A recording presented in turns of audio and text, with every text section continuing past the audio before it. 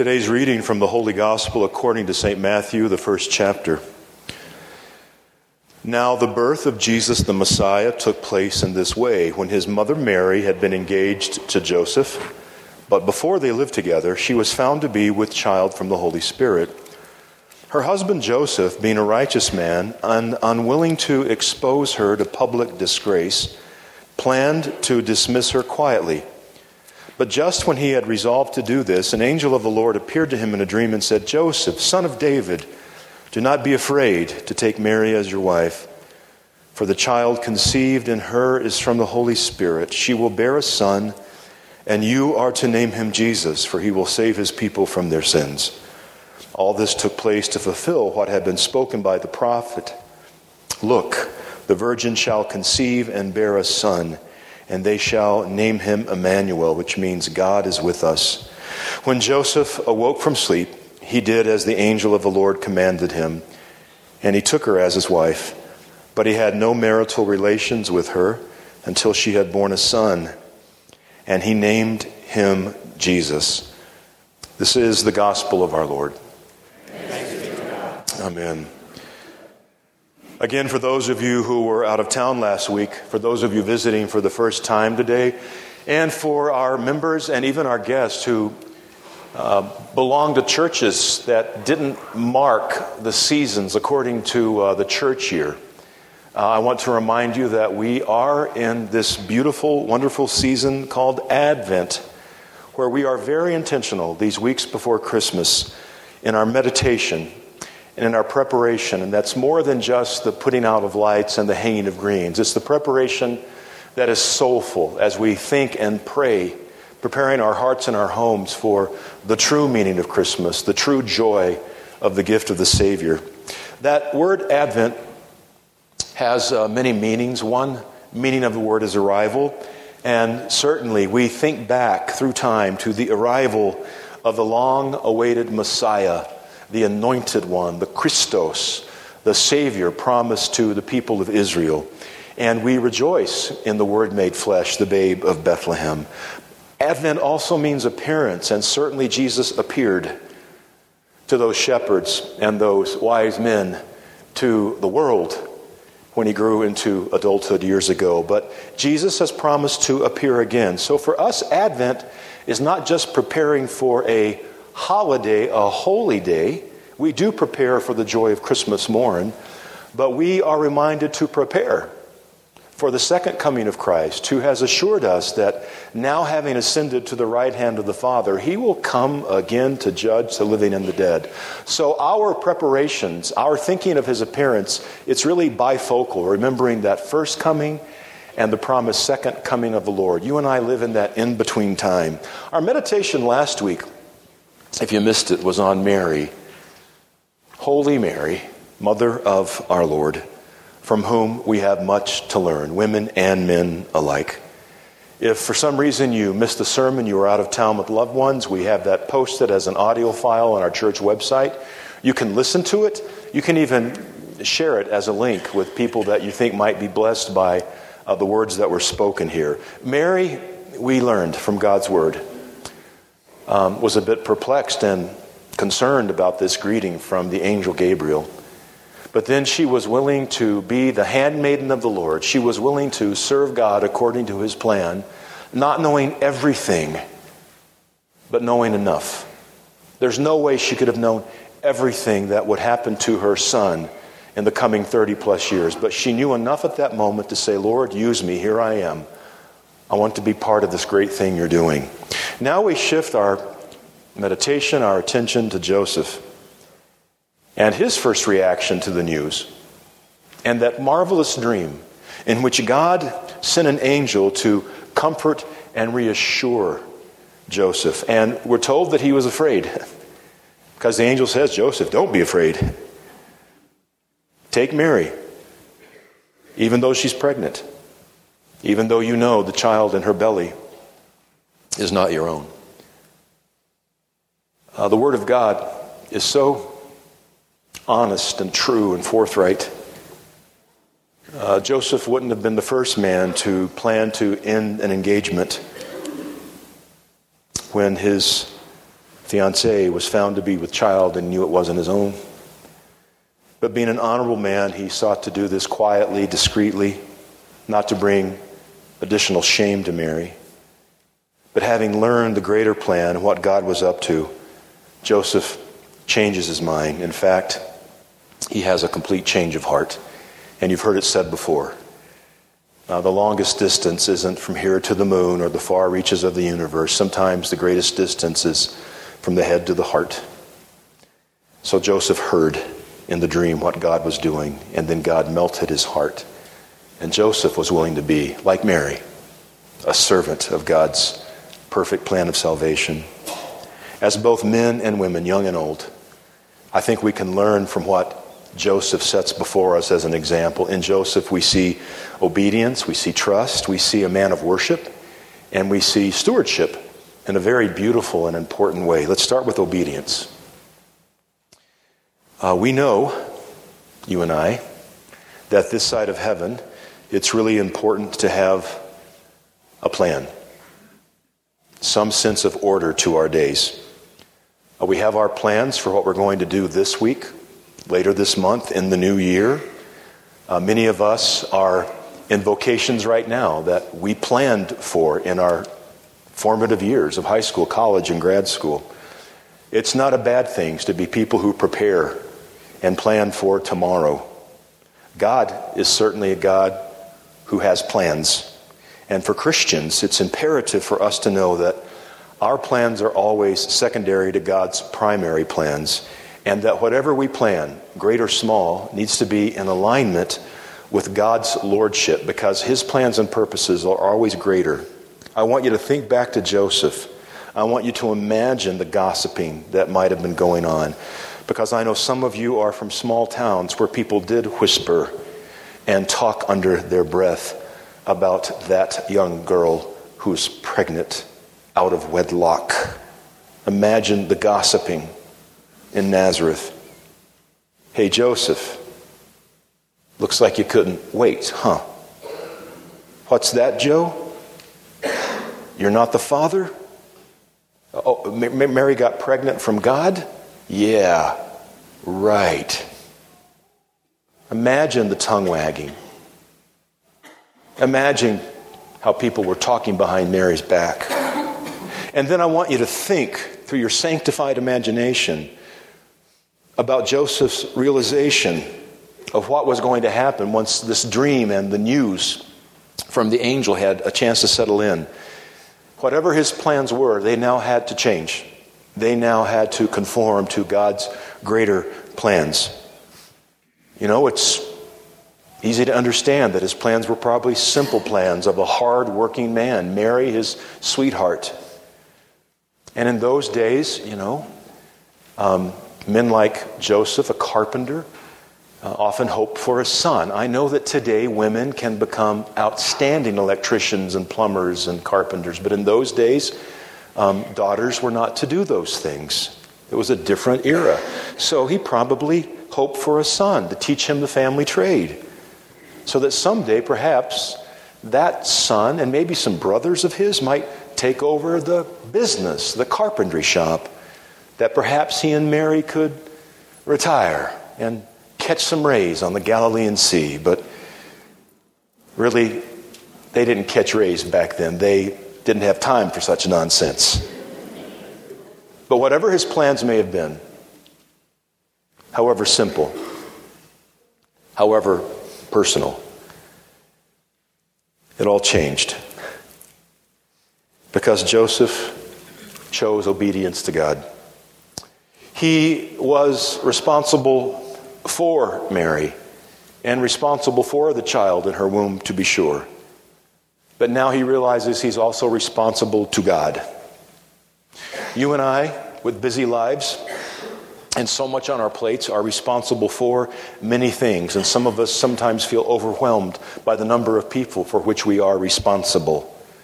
But we must always remember, especially when we feel tired or weary or overwhelmed, that we are responsible to a God who is a God of help, a God of mercy, a God of grace, in whom we find our strength when we feel our weakest. So if you are married, I want to ask you a question this Advent season of preparation and anticipation. When was the last time you actually prayed aloud with your wife beyond "Come Lord Jesus, be our guest" at table? Women, when was the last time you actually prayed aloud for your husband that somehow the two of you in your marriage might be obedient to the lordship of Christ in your home and over your relationship? I've said this before, I'll say it again. A 2-volume book set was a blessing to Kirsten, my wife, and me years ago. One is called The Power of a Praying Husband, that's for the guys, and The Power of a Praying Wife, that's for the gals. And when I first saw the title, I thought, yay, I'm going to learn in this book how to pray so powerfully that God will finally change all those things in Kirsten that need to be changed. And, and she probably thought the same thing. But actually what the books are about is how prayer changes you as the person. How maybe you give up some of your agenda and you start asking God to use you according to His plans and purposes to become the kind of husband you should be, the kind of wife you might be. So I know some of you are looking for the perfect holiday gift.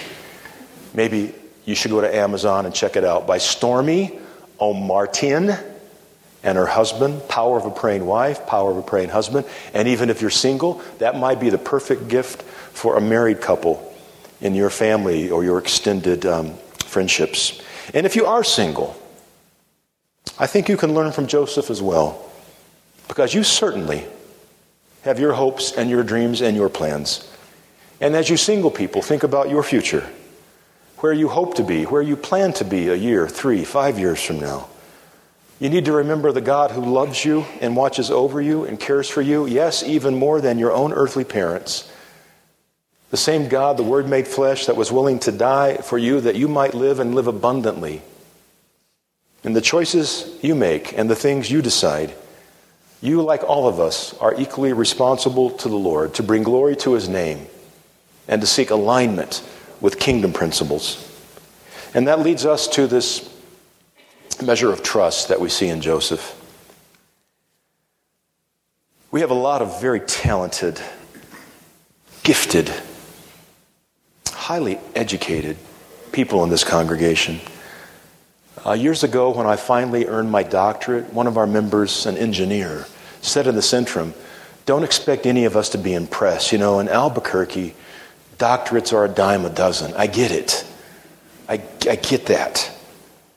I'm in awe of what some of you do, the level of expertise you bring to your vocation, and those of you who are in charge of millions of dollars of budget money, and you supervise hundreds, if not thousands of people.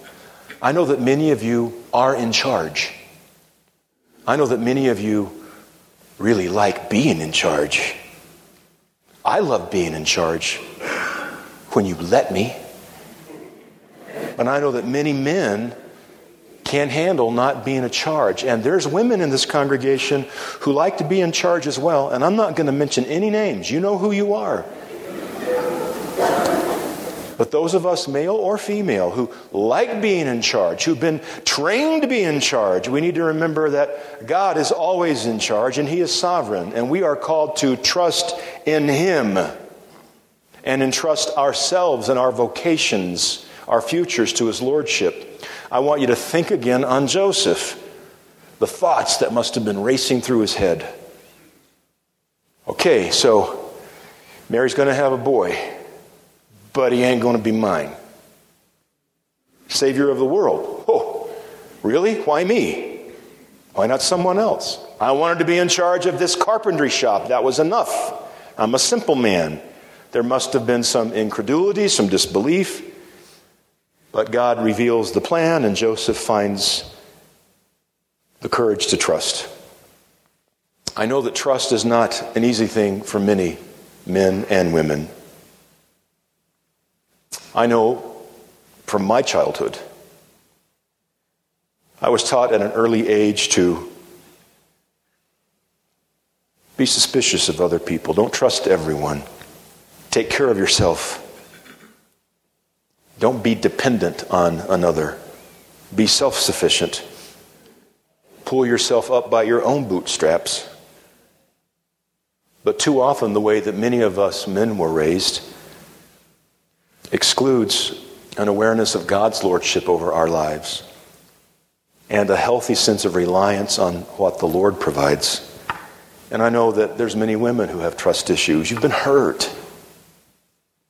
You've been betrayed. You don't want to trust another person again. But God calls us to trust Him, knowing that He loves us, truly loves us. Maybe the most important Advent prayer you might offer these weeks before Christmas is asking God to increase your ability to trust in His loving lordship. You know, when you're facing a difficult task or a challenging situation, do you do what I often do? I'm guilty. Sometimes I act as if everything depends on me and my expertise and my credentials and my learning and my strength and my wisdom. And then I only turn to the Lord when all those skill sets of mine are lacking and you become desperate. That's not how Christians pray. That's not how Christians trust. I've seen far too many young doctors in hospitals from here to Rio Rancho say in the room of a dying patient as he looks to me, "Well, Pastor, I guess all we can do now is pray." And I'm old enough now to say most of those doctors are young enough to be my sons, these Doogie Housers. And I remind them that prayer is not what Christians do in an act of desperation when worldly medicine and treatment fails us. Prayer is what we do from the start, even asking God to use physicians and surgeons and nurses and all kinds of specialists to bring about His healing love and His gracious presence. But let's be people of prayer, because prayer is a demonstration of our trust in a God of love. Worship. You're here this morning because you came to a house of worship. There are many secondary, tertiary things that happen. Hopefully, if you like coffee, you get a good cup in Fellowship Hall. There's fellowshipping. There's sharing of information. There's mutual care. But first and foremost, on the Lord's Day, we remember the Sabbath to honor the God of Sabbath rest, to worship the Lord of the heavens and the earth. We're here to worship. And we learn in the Scriptures that Jesus was a worshiper. In Luke 4, verse 16, Jesus went to the synagogue when He was back in Nazareth, as was His custom. It was customary. It was not a unique thing for Jesus to go to a synagogue or a temple. The Gospels are replete with Jesus going to teach and be present in synagogue worship. How did this come to be His custom? No doubt by the way in which He was raised, His upbringing. Joseph and Mary were faithful, devout Jews. They worshiped in synagogue. Jesus, no doubt, grew up honoring the Lord's Day. As we think on Joseph, I want to remind you men that you are called to be an example of worship, acknowledging the lordship of God in your life, in your home, in your workplaces to be sure, but certainly on the Lord's Day. We are encouraged and be an example one to another of what it means to kneel before the altar of God and acknowledge that He is sovereign. And the same is true for all of you, my sisters in Christ. Worship is not something we decide to do. Worship is who we are. We were designed. It is in our nature. It's in our spiritual DNA to acknowledge the Creator, to praise the Savior, to ask for the Holy Spirit to be at work among us. When was the last time any of you talked to a brother or sister, a fellow church member who's been absent for a while, or even someone you know at work, at school, in your neighborhood, who doesn't yet know Christ, to experience worship with us? You know, something happens in worship that's far greater than the order of worship printed in our bulletin, the list of volunteers who graciously have stepped forward to serve. We make our plans for worship. It can't happen in a congregation our size without forethought and some measure of order. But Jesus said, where two or more show up, there I'm going to be present. And when Jesus shows up, God does things that are far beyond our order of worship, our liturgy. He is in our midst. He is living. He is God, and He is merciful. And then there's this matter of stewardship. Early on in my training to be a pastor, I was taught by a professor who was rather crotchety and kind of crude. He was Norwegian. Raised on a farm in North Dakota. And he said, when you boys go out there and become young pastors, you're going to get all kinds of flashy materials from headquarters in Minneapolis about stewardship. And, those folks in Minneapolis think if it's fancy enough and flashy enough, it'll convince some of your church members to part with a little bit more of their money each year. He goes, but you remember that stewardship, it ain't fancy. A steward is the ward of the sty. He takes care of the pigs for the hog farmer. The hogs aren't his. They belong to the farmer. The steward just gets to watch over them and make sure that they're well cared for. And that's what stewardship is. We care for everything entrusted to us from God, for it all belongs to Him, including our money, our wealth, our time, our talent, to be sure, including the children and the grandchildren, the nieces and the nephews, with which God enriches our journey on earth. Joseph was not in charge of Jesus' ultimate life and destiny. That was God's doing. The same was true for Mary. But they had this role to play, a vital job to do, and they did it faithfully. To love Jesus, to care for Jesus, to train Him up in worship at synagogue. But then they had to let Him go. Is it not the same for any parent? As Jesus, the adult, emerges in our Gospels, you don't hear too much about Joseph anymore. His name kind of fades. His role had been fulfilled. His adopted son had a mission to carry out. And Joseph could not protect his son, his adopted son, from the cross and the future that awaited him. We parents and grandparents, aunts and uncles, we want to protect and care for the children in our life, but we can't keep them in bubbles. Our job is to raise them in faith. And then we have to let them go and entrust them to the Father's care and keeping. And I know from experience that's not easy. But we have this role of stewardship to do while we can. When was the last time you talked to any child or grandchild, niece or nephew, about the things of Christ and His kingdom? I think that Christmas gives you the perfect opportunity to speak of Christ, because it's the Christ Mass, the worship of Christ, that we do every December 24th, and this year on the 25th, on a Sunday morning. They're out of school. They're home from college. They've got the time. You can speak to them in person. You can call them on the phone. As stewards, it ain't fancy. We care for the little ones entrusted to our love for a short while. And I believe that as believers, it means telling them what God's love means to us. Why, in a world of so much doubt, so much hatred, so much division, so much cynicism, there is still a reason to choose Christ, to be a Christian, all in response to God's choice, to be sure. But why do you choose to be a Christian? I think our children and grandchildren need to hear that. Why we choose to be like Joseph. Obedient, trusting, and to worship. Just like you are now. In a world that so often belittles and even mocks such holy things. In the name of the Father, and of the Son, and of the Holy Spirit. Amen.